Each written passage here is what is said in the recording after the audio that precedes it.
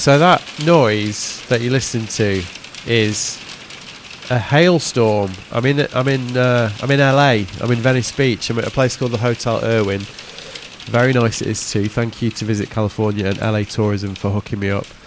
And it's been pretty hilarious, really. I've been here a few days. It's February the 23rd. And basically they've got a bit of weather in LA and in California. And as a Brit coming over from a British winter, it's pretty funny seeing the reaction of the Americans to like a little bit of weather, #weather. Well, that was a pretty ferocious hailstorm, and I'm looking out the balcony, and people are fleeing. I don't think they're used to this kind of weather. Anyway, how's it going? My name's Matt Barr. You are listening to Look Inside His Action Sports podcast, the show where I try and uncover the most interesting stories in action sports and other related endeavours. Like I said, I'm dialing in from California, Venice Beach to be precise. I'm back from a few days in Ventura, where I caught up with some friends and where I spent a really interesting few days at Patagonia HQ, compiling a few episodes of Type 2 and finding out more about the whole recent Earth is Our Only Shareholder announcement that caused such a splash last year. More on this later. Going to be releasing all that in the coming weeks. But yeah, I've been on the road for a couple of weeks, really. I was in the southwest of England last week. I'm in California this week. It's been quite busy. It's been a lot of fun. I've not had time to get an episode out. So what I'm going to be doing this week is reposting an episode from the archive. And this week, I've decided to repost my interview with Leo Baker. Now, we recorded this one over Zoom in the febrile summer of 2020. It was the height of COVID. It was a month after George Floyd. And as such, there's a definite time capsule feel to this one. But the reason why I've decided to repost this, as regular readers to my Substack will know, lookinsideways.substack.com, I've been regularly exploring the topic of the trans topic, let's say, over the last few months, especially in the light of Bethany Hamilton weighing in on trans participation in female sport the other week. After that, I posted a few links on the newsletter, and in response, I received a reply from reader and listener Polly S., a trans woman who basically was a little bit critical of my tone, the way that was kind of addressing the debate, which I completely took as a fair cop and as a welcome bit of feedback. And it made me realise that it made me reevaluate the way I kind of address that topic, and it also made me realise that the one thing missing from what is actually quite an often academic debate is the voice of actual trans people themselves. Rather than people debating it as if it's some kind of abstract semantic exercise, rather than something that has actual consequences for real people.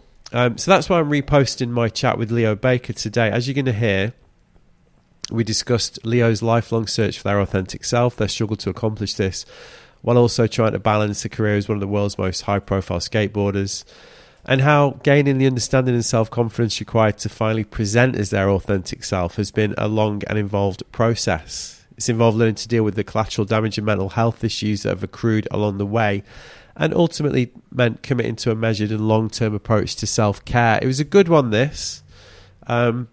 And since we recorded it, it's been brilliant to see Leo continue to succeed, both as a skateboarder and a musician, and most importantly, on their own terms. So that's the reason why I decided to repost it. That's the reason why there's not a new episode. I did get my shit together, as you can hear, to record this intro from Venice Beach in a hailstorm. Definitely one of the more random places that I've recorded an intro. As you can tell, I've got a little bit of a blocked up nose because I think it's just like the travel flu, to be honest. Get out the world's tiniest violin. But yeah, I hope you enjoy this episode. I will be back at the end for a quick impromptu Californian HKC. But in the meantime, here's me and Leo once again. Enjoy.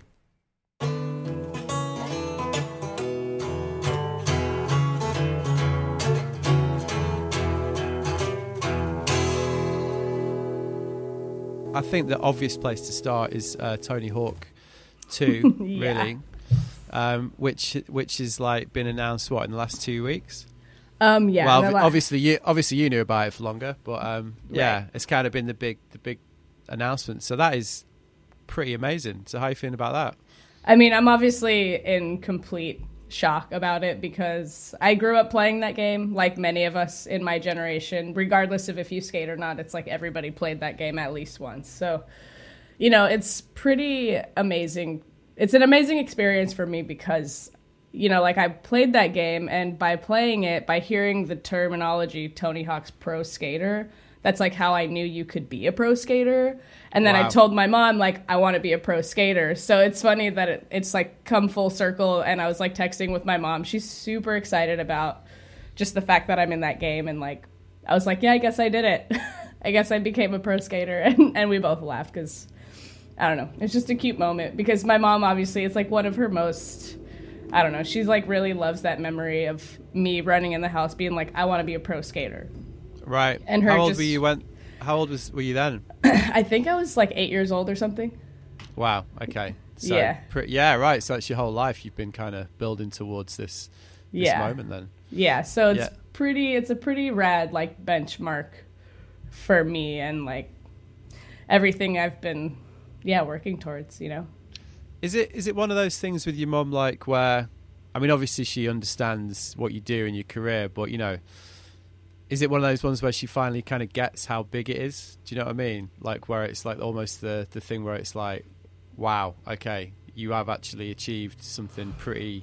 Because obviously Tony Hawk has that, and I mean the game, obviously it's so funny referring to the game rather than the person, but it does have that cultural standing, doesn't it? You know, like it is that big a deal. Yeah, for sure. It's cool because, you know, like obviously when the Tony Hawk Pro Skater 1 and 2 came out, it's like the roster of skaters in the games are like obvious legends, right? You know, so it's like, I feel like to some degree, it's like some like, I don't know, like a gold star or something of like, you made it this far or something. But, I mean, you could see that when, you know, like, there was the get together last year, wasn't there, when like Jamie Thomas was there, and you know all the original guys that were in it, and the pride was evident. You know, like the kind of like, you know, it's a big deal. It means something, basically. Yeah, for sure. And the way they announced the game too, just like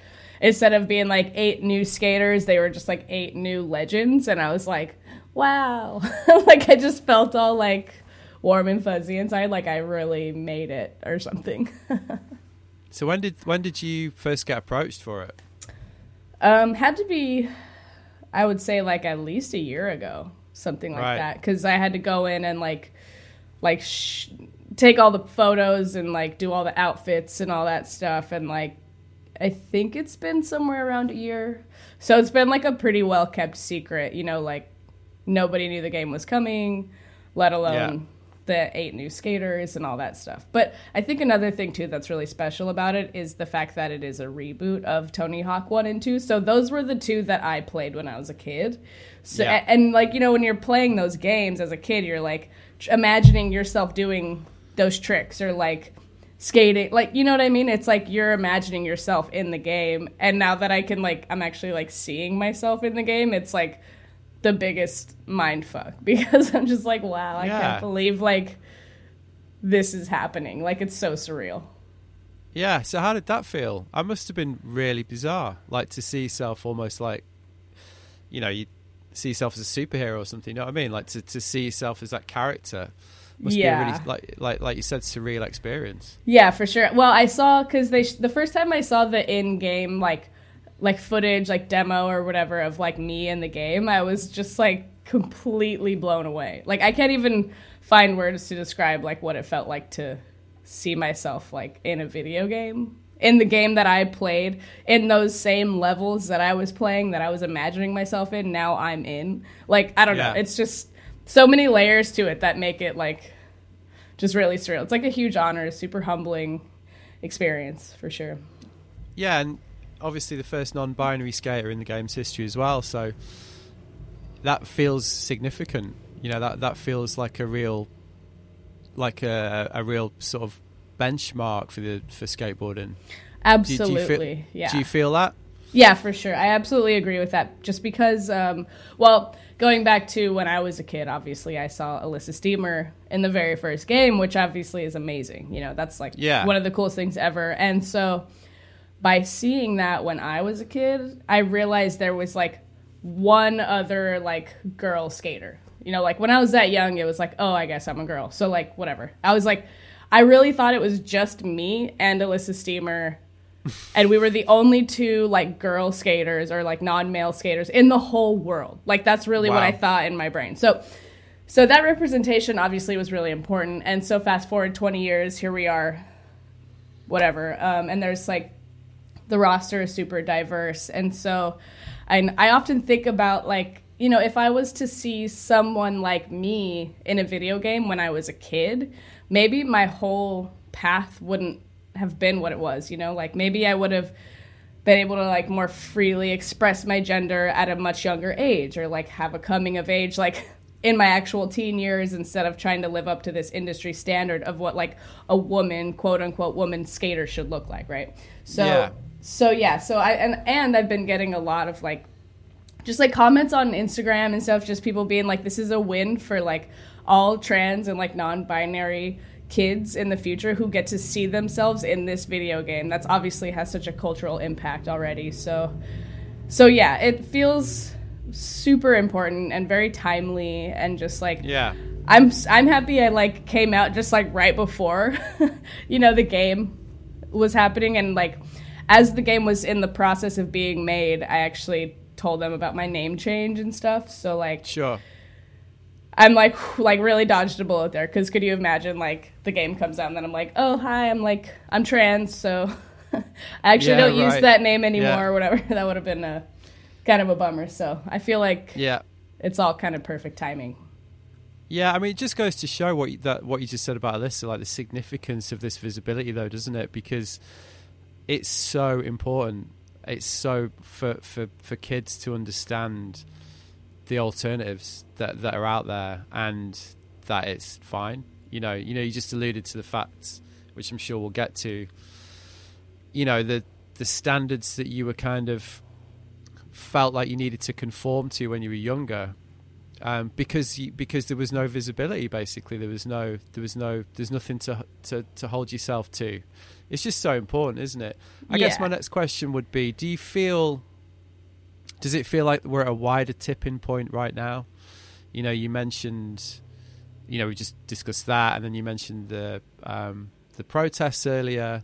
Kind of feels there's some long buried reckonings happening right now. You know, there's conversations that are happening that are finally out in the open, and you know, it's obviously not going that smoothly a lot of the time, but it's so necessary, you know. Yeah. Do you feel that that's a reality, this wider tipping point? Yeah, for sure. I mean, obviously I know that like people have been protesting for queer liberation forever, and black liberation and POC and all kinds of shit, right? These protests are like not new. This isn't new. But because social media is like literally all we have right now, especially during quarantine, it's kind of like this is what you get to look at or whatever. I don't know. It's like it's happening, and like this is all that's happening. And like with police brutality and stuff, it's like obviously people are fed up. I mean, this shit's been going on for like decades and decades. But yeah, so by being able to like be visible and like have these conversations, and kind of there's like nothing else to do right now except to like pay attention to the news. Yeah. I don't know. I feel like, there's still a long way to go, and it feels disheartening a lot, especially with like, I mean, in the U.S. with fucking Donald Trump just like shitting on everybody. It's like, I don't know, man. It's really fucked up. It's really fucked up. You got a perfect storm over there right now, haven't you? You know, you've got obviously the situation with the virus, and then, you know, the most divisive leader, I mean, maybe ever over there, really. It's definitely conflating all of these issues, really. Yeah, so I guess from that perspective, it must feel challenging, really.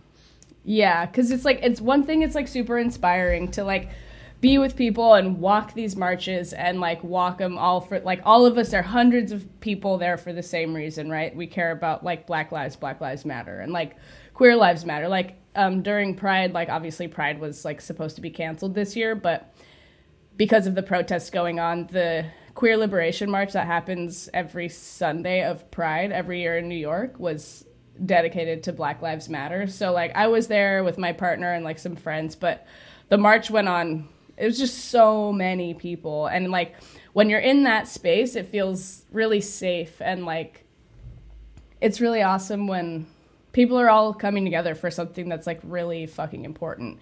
And a lot of people are saying, you know, like Pride this year was the most authentic it's been in a very long time because, you know, corporations have taken over and just like turned it into something that it's not, but Pride started out as a protest. So like the fact that we were marching in protest of the police and police brutality was, I don't know, really moving and really inspiring. But then when we all retreat back into our quarantine, it's just like all you see on the news is like arrest the cops that killed Breonna Taylor, like say her name, and like just, I mean, her and so many others, countless others, and like hearing about like lynchings that happened like yesterday and the day before and the day before. It's like I don't know. It's just like, it feels like we're just trying to climb up a vertical wall or something. Like it's just impossible to get it down. But I mean, obviously as a white person, I'm like, it's not my struggle. I'm just trying to support. And I just can't imagine what it must feel like to be in that position and to have been in that position for literally the last 400 years in this country. Yeah, I think the kind of shocking thing as well has been to see the denial as well from people, you know, who are just flat out like, there's no such thing as white privilege. There's no such thing as, you know, like like how polarized it's become. That's what's really. I've said this on this podcast before. I think that's what the last few weeks. That's what's really shocked me. Like I think my lazy assumption was that I just thought everybody knows that, you know, everybody accepts that situation. Everybody understands that there's such a thing as systemic racism or privilege, and actually realizing that people not only don't even really get what it is, but when they just are like, that's not true. And it's like, yeah, what are you talking, like, how can you even say that? So like, it is very dispiriting, but at the same time, I guess the reason I brought it up as like a conversation thing, it does feel like the fact that these conversations are prolonged and so visible, it has to be a good thing, because I've spoken to some friends who have said it does feel a bit different. It does feel like it's not just been one of those occasions where there's been an event that's kind of catalyzed it and then it's gone away again for a bit. You know, it's been quite a prolonged conversation. Yeah. And I do think with the election as well, it's not going to go anywhere, is it? Not for the next sort of 5 months. No. And like what I'm realizing too is like, I mean, obviously this is probably common knowledge to people who are like, have their finger on the pulse with politics and just like what's happening in the world. But that just like protests, like to make any real difference, like it's like a marathon, not a sprint. You can't just go out and protest for one weekend. It's like days and days and months and like sometimes years of standing for something. And I don't know. So yeah, it's such a crazy time to be alive, I feel like. But I don't know. It's cool that there's community and people like fighting for something, and that I can be a part of that and support as much as possible. You know, I don't want to like stand in the way and like be a fucking white person taking up too much space. I just want to like be there to support in any possible way that I can. So yeah, well, that's been another theme, hasn't it? People sort of working out how to be an ally, really, and almost struggling with that concept of where to be. You know, where to be an effective ally. For sure. And it's honestly, you know, it's like, even as somebody like me who I'm always trying to voice that or like inspire people to like become allies or to learn how to be allies for like queer or trans people, right? But like I'm also in a position where like I need to learn how to be a good ally. And so that's something I'm unpacking like every single day. Yeah. Well, I think that's another thing, isn't it? That you realize it's a life's work, really. You know, you'll never learn enough, you know, because there's always a situation that you won't have experienced that you need to try and understand, which again is difficult, I think, you know, and you do have to work hard at that. You do have to try and, well, do the work to understand it, really. Yeah, for sure. And it's like, I feel like sometimes I'm just barely scraping the surface. You know, it's like, obviously I'm human. We're all fucking human, and all hopefully doing our best. And, you know, sometimes I don't know. I just want to like keep at it consistently, even if it means just like learning one thing a day, or like remembering one thing a day, or like donating to an organization like once a week, or just keeping the momentum as much as possible. And like, yeah, I think that's just the best way that I know how to approach it at this point. Yeah, no, I empathize with that. It kind of sounds like the way that I feel about it as well. You know, I think that's kind of that's acceptable, isn't it? You know, just to try and keep learning, keep your mind open, and also don't be too hard on yourself, because it is a very, it's emotional and it's difficult. It's hard work. So, you know, but I wanted to ask you about your year as well, because it's The Pleasure and the Pain, right? That's the film you've just released. Yeah. There's a couple of really poignant lines in that. There's one line at the end where you say that it feels like this is the best year ever. You know, you feel like you've never felt more like yourself, which is really great. So and you know, is that because you feel more like yourself than you ever have? You feel more able to be yourself? Yeah. So, you know, okay. So like going back during competitions and just kind of like, I mean, it all sort of slowly came to a head over the last like maybe 5 years. It's like, well, I've known myself that I'm a trans person since I was like 22. And so I'm 28, right? So that's like 6 years of like knowing this thing and avoiding it, or just trying to figure out how it's going to work in my career. But it's like, everyone knows me as Lacey Baker. And then like, if I'm not Lacey Baker, then who am I? Like, who's going to care, or whatever. And so there was just like all this weight on being Lacey Baker, or like being myself. Right. And so my world slowly started to fragment. And then I had a nickname with close friends where people would call me Lee. And then in skate spaces, whatever, it's Lacey. But a lot of that time, those worlds overlap, right? So then people are like, well, what should I call you if it's like there's, you know, because they're like, I understand that hearing your dead name like doesn't feel good, and my friends don't want to make me feel that way. But then it's like, if I'm in a space, they also are in a position where they're like trying to protect me, and then use the pronouns that everyone knows I have so they don't out me. And so that went on since 2013. I remember that's when I started using the nickname Lee. And so it just more and more and more, like, I don't know, it was just really, really an uphill battle. And so it got to a point, you know, I really just like hit a wall with depression, and like the amount of traveling I was doing was just like, I mean, because traveling itself comes with a load of baggage for me as a person. Like, the name on my passport, the way people address me at the airport or at any public space, like whatever. So all that shit was just like really exhausting. And I was either like mentally preparing for like survival mode, or like recovering from survival mode, from being in skate spaces where then I have to be, quote, Lacey Baker. So yeah, I was going to say, because you're also having to deal with that. Let's not forget the fact that you're in a very masculine culture that celebrates, you know, let's be honest, one version, well, like binary identities like that, you know. Yeah, and that's so that must have been really, really stressful. Yeah, that was beyond words. Like, I can't even describe it's just like trauma, you know what I mean? It's like my nervous system just got blown out from constantly trying to navigate, like, who am I in what space, and when am I going to have to be Lacey Baker again? Whatever. So with all that being said, about like a year ago, I got really depressed, like bad. Like, it was, I had been sober for like almost a year, and I got to the point where I was just like, I can't fucking do this. Like, I have no tools.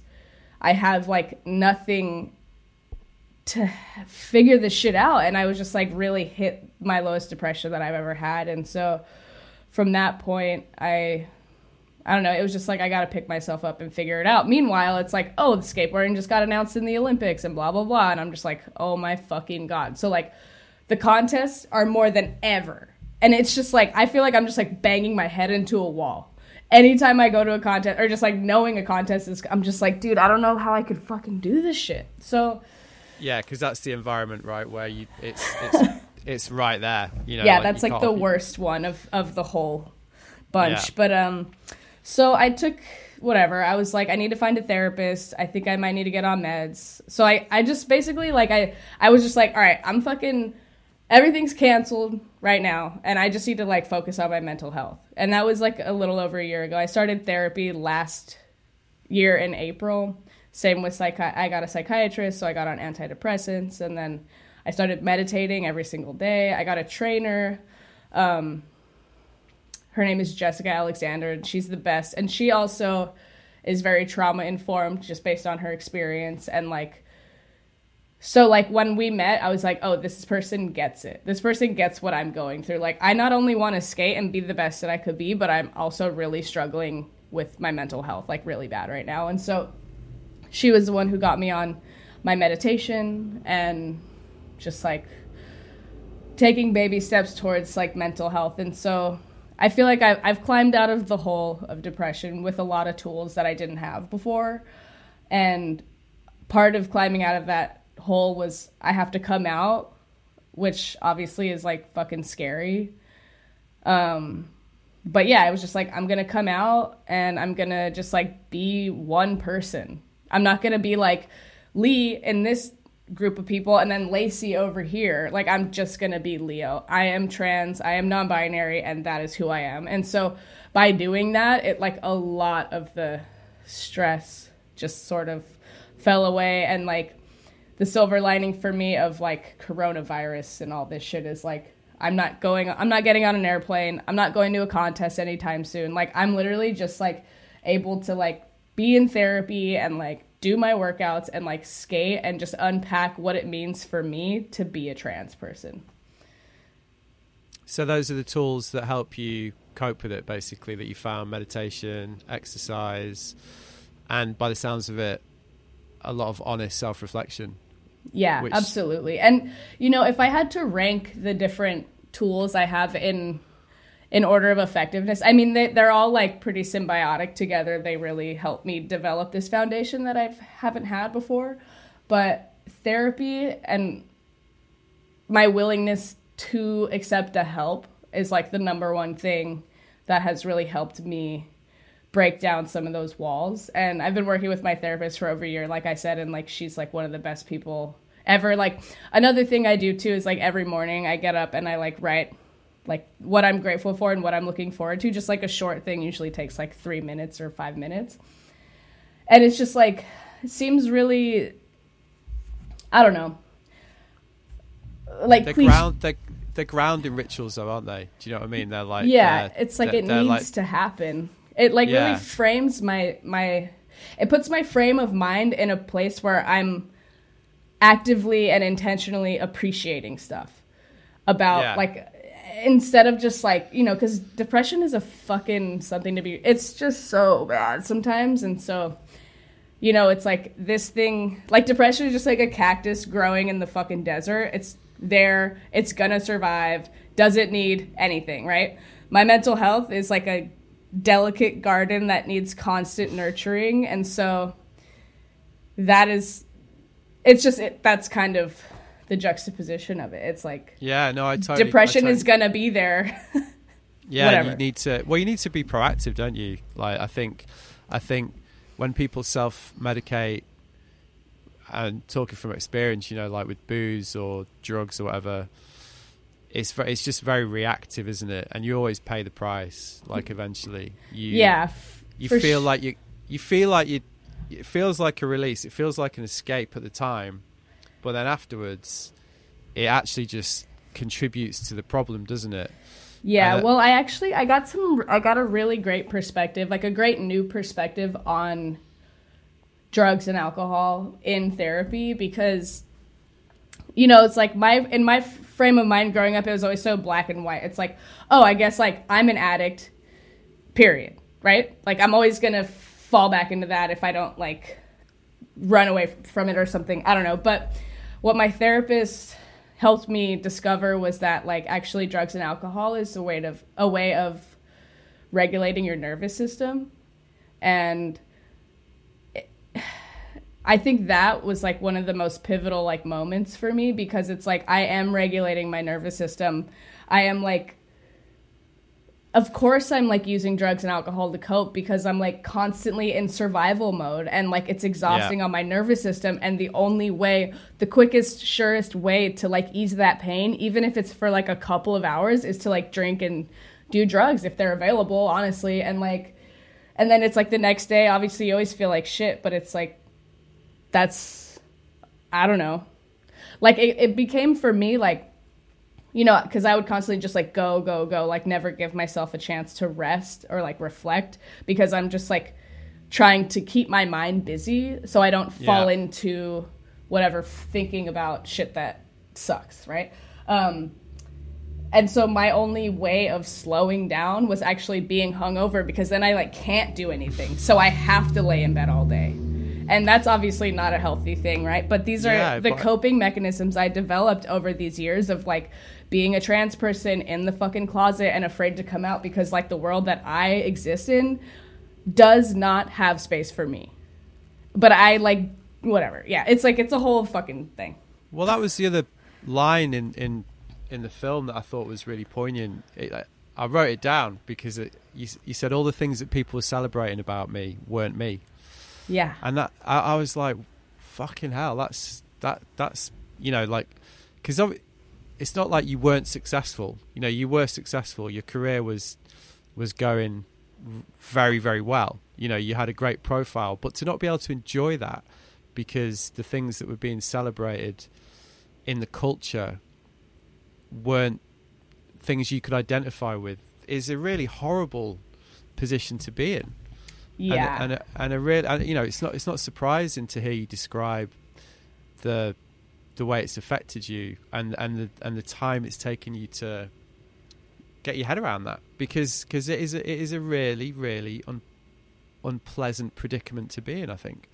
Yeah, well, I could speak to that, number one, by saying that as a child, you know, like I'm getting my first sponsor, right? I'm 11 years old. I'm like, fuck yeah, this is awesome. I'm still dressing like a boy because at that time, like, I was like, quote, a tomboy, whatever. Like, that was like acceptable for the world.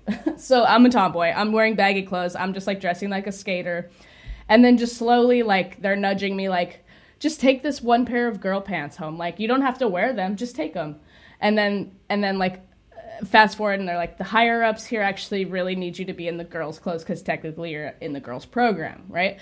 But it's like slowly peeling parts of myself away that I'm like, okay, I guess I could do that. All right, I guess I could do this. Until I'm like, I'm living this identity that like I did not create, right? These fucking people in this industry saw me as like a marketable skater when I grew up, and they molded me into that without me even knowing.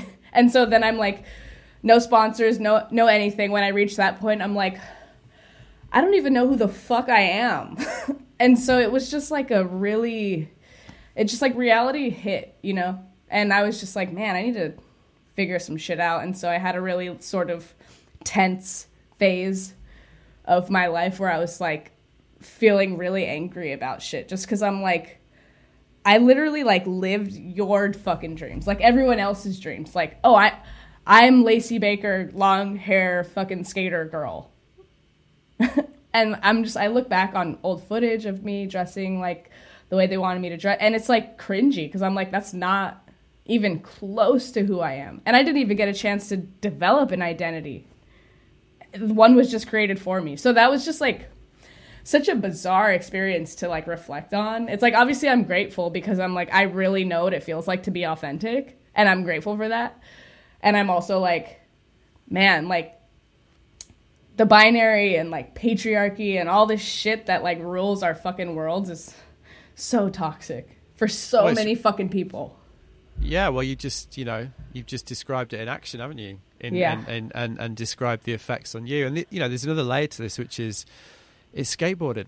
It's supposed to be a subculture that's accepting of outcasts or like whatever, like of difference, of you know what I'm saying? Like it that's what skateboarding is supposed to be about. So to be like put in a position where you're told, well, you need to conform or else you're not part of this subculture is just a total head fuck of a contradiction, isn't it?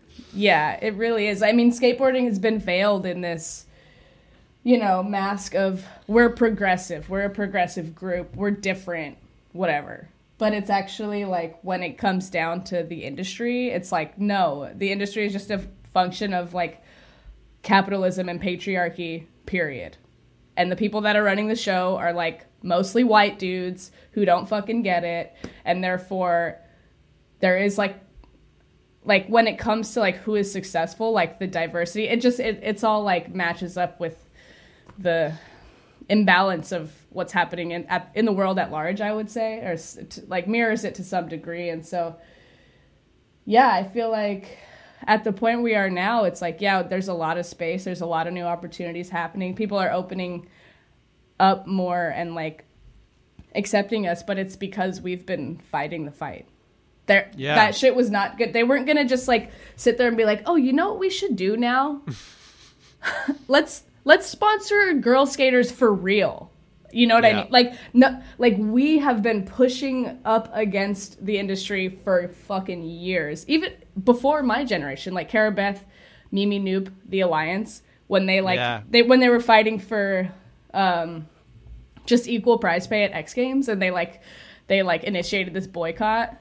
And so nobody's whatever. Like this shit's been going on for years, just like any other fucking protest. Decades, yeah. I mean, when I spoke to Cara Beth, I actually couldn't believe some of the stories she was telling me because it was just outrageous, really. And she was just really matter of fact about it. She was just like, well, that's just how it was, And it's a bit like fucking hell, like that's unbelievable. So, do you feel like there's a change though? Generally, obviously we've talked about the importance of like the emblem of the Tony Hawk thing as like a symbolic change and stuff, but in wider skate culture, there's a few indications that it's changing insofar as these things are being talked about more and more, and there's more spaces, as you said. Does that feel like a real thing? Do you feel like it is changing? Yeah, I do feel like it's changing because, I mean, for so long I've been sort of at the forefront of that change. Yeah. And so I can feel it and I can see it, but like it could easily just burn out if we stop fighting for it. It's like the only way the change is going to happen is if we continually push for it. And like it's going to be a slow burn, I would say, because I mean, that's just how it is everywhere. Anywhere you're trying to make change, it's like these systems are so embedded in us that like, even the smallest piece of change feels like a big deal because it's hard to get. Yeah. But it's nice to see. It's nice to see where change has happened, and like it's nice to know that like people are starting to listen, at least in our industry, at least in the skate industry. I know obviously it's like this is one tiny piece of the world. It's a lot, man. Yeah, well, it's like we say, it's supposed to be progressive. It's supposed to stand for this, really. So it is a good indicator, I think, of where we are. Like you say, it is a metaphor for the way the conversation's going in the wider world because skateboarding has always been an outlier like that. It's always been ahead of the culture, and then the culture's kind of caught up with it, hasn't it? So it is a really good indication. I guess that's one of the reasons you moved to New York then, because you obviously brought up in Southern California, or were you born in Southern California? Is that right? Yeah. But then was the move to New York a way of getting more space, getting away from that kind of toxic center of the industry? Not exactly, honestly. I mean, by that point, you know, when I moved to New York, I was like in the time leading up to that, I didn't have sponsors. I didn't have like whatever financial support. I was like, I had quit my job in July, but I was like doing freelance graphic design and really just trying to skate. And I think I was like 23 or 24 at this time. So I was just like, I remember I was just sitting at my desk being like, one day, because I was really happy at my job. I was like, this has nothing to do with skating. What was the job? I worked at a light company doing graphic design. So I would like do sweet. catalog layouts and like product photography, promos and whatever. So, and it had nothing to do with skating. And I told my boss, because I was like, yeah, sometimes I travel to contests like once or twice a year. And she was like, that's fine. But I was like, can you like not tell anyone that like I skate? Because I just don't want people like fucking asking me questions about it. And so she kept it like super low key. So I would like be gone for like weeks at a time, and it was just like nobody was like really paying attention. And then when I won the X Games in 2014, like obviously it's on like ESPN. So like everybody in like the sales department, they like watch sports, right, on the weekends. And so I came back to work like that following Monday, and everybody was just like, who the fuck are you? Like, and I was like, oh God. I'm like, I've been exposed. But that's no. Hilarious. But yeah, anyway, so eventually I was like, dude, I have to skate. Like, I can't be working. I can't be, as much as I love the people here and working here, it's like I should be skating. So whatever, I quit my job, and I was just like trying to figure out what like my next move was. And I had been working on that video part on Thrasher called My World, and and I won that Super Crown that year.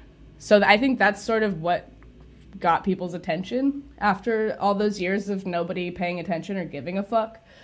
Yeah, it's a good calling card. You know, it's a good few things to put you up there. Yeah, but I mean, I visited New York that summer, and I just was like fell in love with it. So moving there just felt like the right thing to do. It wasn't really like I was escaping anything. I just like felt so alive being there, you know? Yeah. Like I spent like a month there in the summer, like right before SLS that in 2016. And I was just like, fucking, this is like the best place in the world. So that was kind of why I moved there. Plus, like, yeah, in comparison to LA, it's like I definitely wanted to get out of there because it's so isolated and like just so fucking boring. Like, I don't know, like skating, everything is so spread out. So it's like just too much planning to get the least amount of fun in. Where like New York, you're outside and you're just like, I'm having fun. Like I'm in New York, I'm fucking gonna get a coffee and go skate. I can't stand the amount of driving you've got to do in California. It's just that it's maddening. It's one of the things I'm just always, you know, I live in England, so it's for us it's like, what, you got to drive like 3 hours to like do something. It's like, I way prefer it when you can just walk around and cruise it, you know. Mm-hmm. So one of the things you've also talked about recently is when you did come out and present as masculine, that it did have an effect on your career. You know, like it did, because you described this arc you were on, this, you know, like the Lacey arc, if you like, and then at the point that you decided to kind of show your true self, you've said that it did affect your career in the industry. So how did that manifest itself? What, just like sponsors dried up, or like media? What did that look like? I mean, that sort of coincided with the recession in 2008. So by like 2009, 2010, companies were like cutting their skate programs or just like straight up firing people, like whatever, just because there wasn't like a lot of money in it. So like, you know, of course, like of the bunch, right? If we're talking about like the patriarchy and like the systems that like rule our worlds, you know, obviously a fucking butchy boy looking dyke fucking skater like me with a shaved head isn't gonna get a contract over the prettiest skater ever, right? Or what they perceive as that. So sort of, I just like,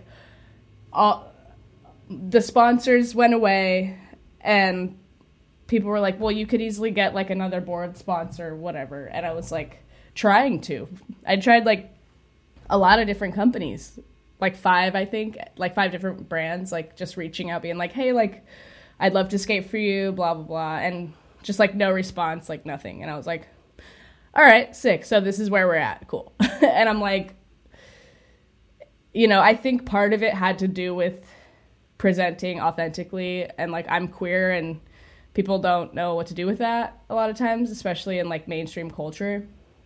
So yeah, there just kind of wasn't anything there for a while. And that's like when I got my job and stuff.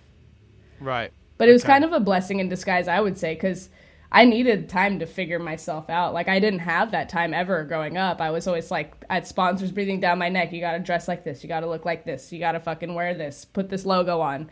You have to wear the backwards hat. It's part of your brand. Like, I don't know. People are just like, and so it's like, it's really hard to decipher like what decisions I'm making and what decisions are being made for me. Yeah, right. Yeah. And what being forced upon you basically by expectation.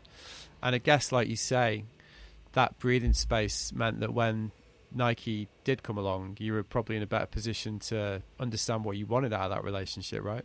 Yeah, for sure. And that was what was really special about that, is because, you know, when I got their attention, I guess you could say, like, my head was fucking shaved, and I was like, you know, like, I bind my chest. I'm getting top surgery this year, but like I wear a binder. So it's like, I don't look like a boy, or I'm just like somewhere in the middle.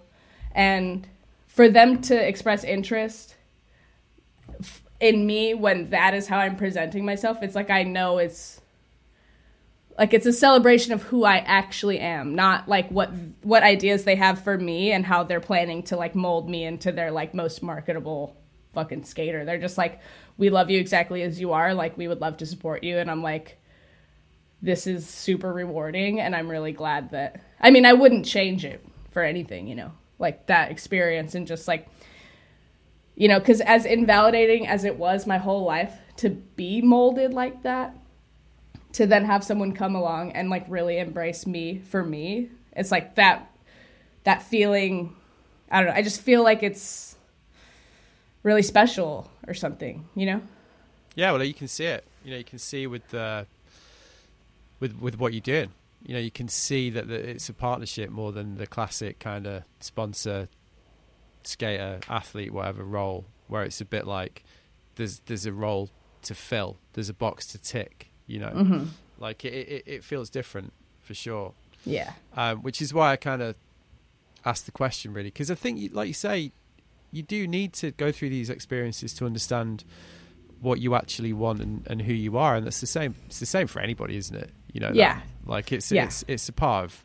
You know, we all go through that, and it never ends as well. You know, mm-hmm. Like it's an ongoing thing. So how are you feeling now? I mean, yeah, I do feel like, I mean, obviously we didn't expect a pandemic to happen, but, you know, I feel like I'm exactly where I'm supposed to be. Like, and that feels super good. Like, I don't have to walk around trying to figure out what I'm supposed to be in what setting and who I'm around. Like, I can just fucking exist, period.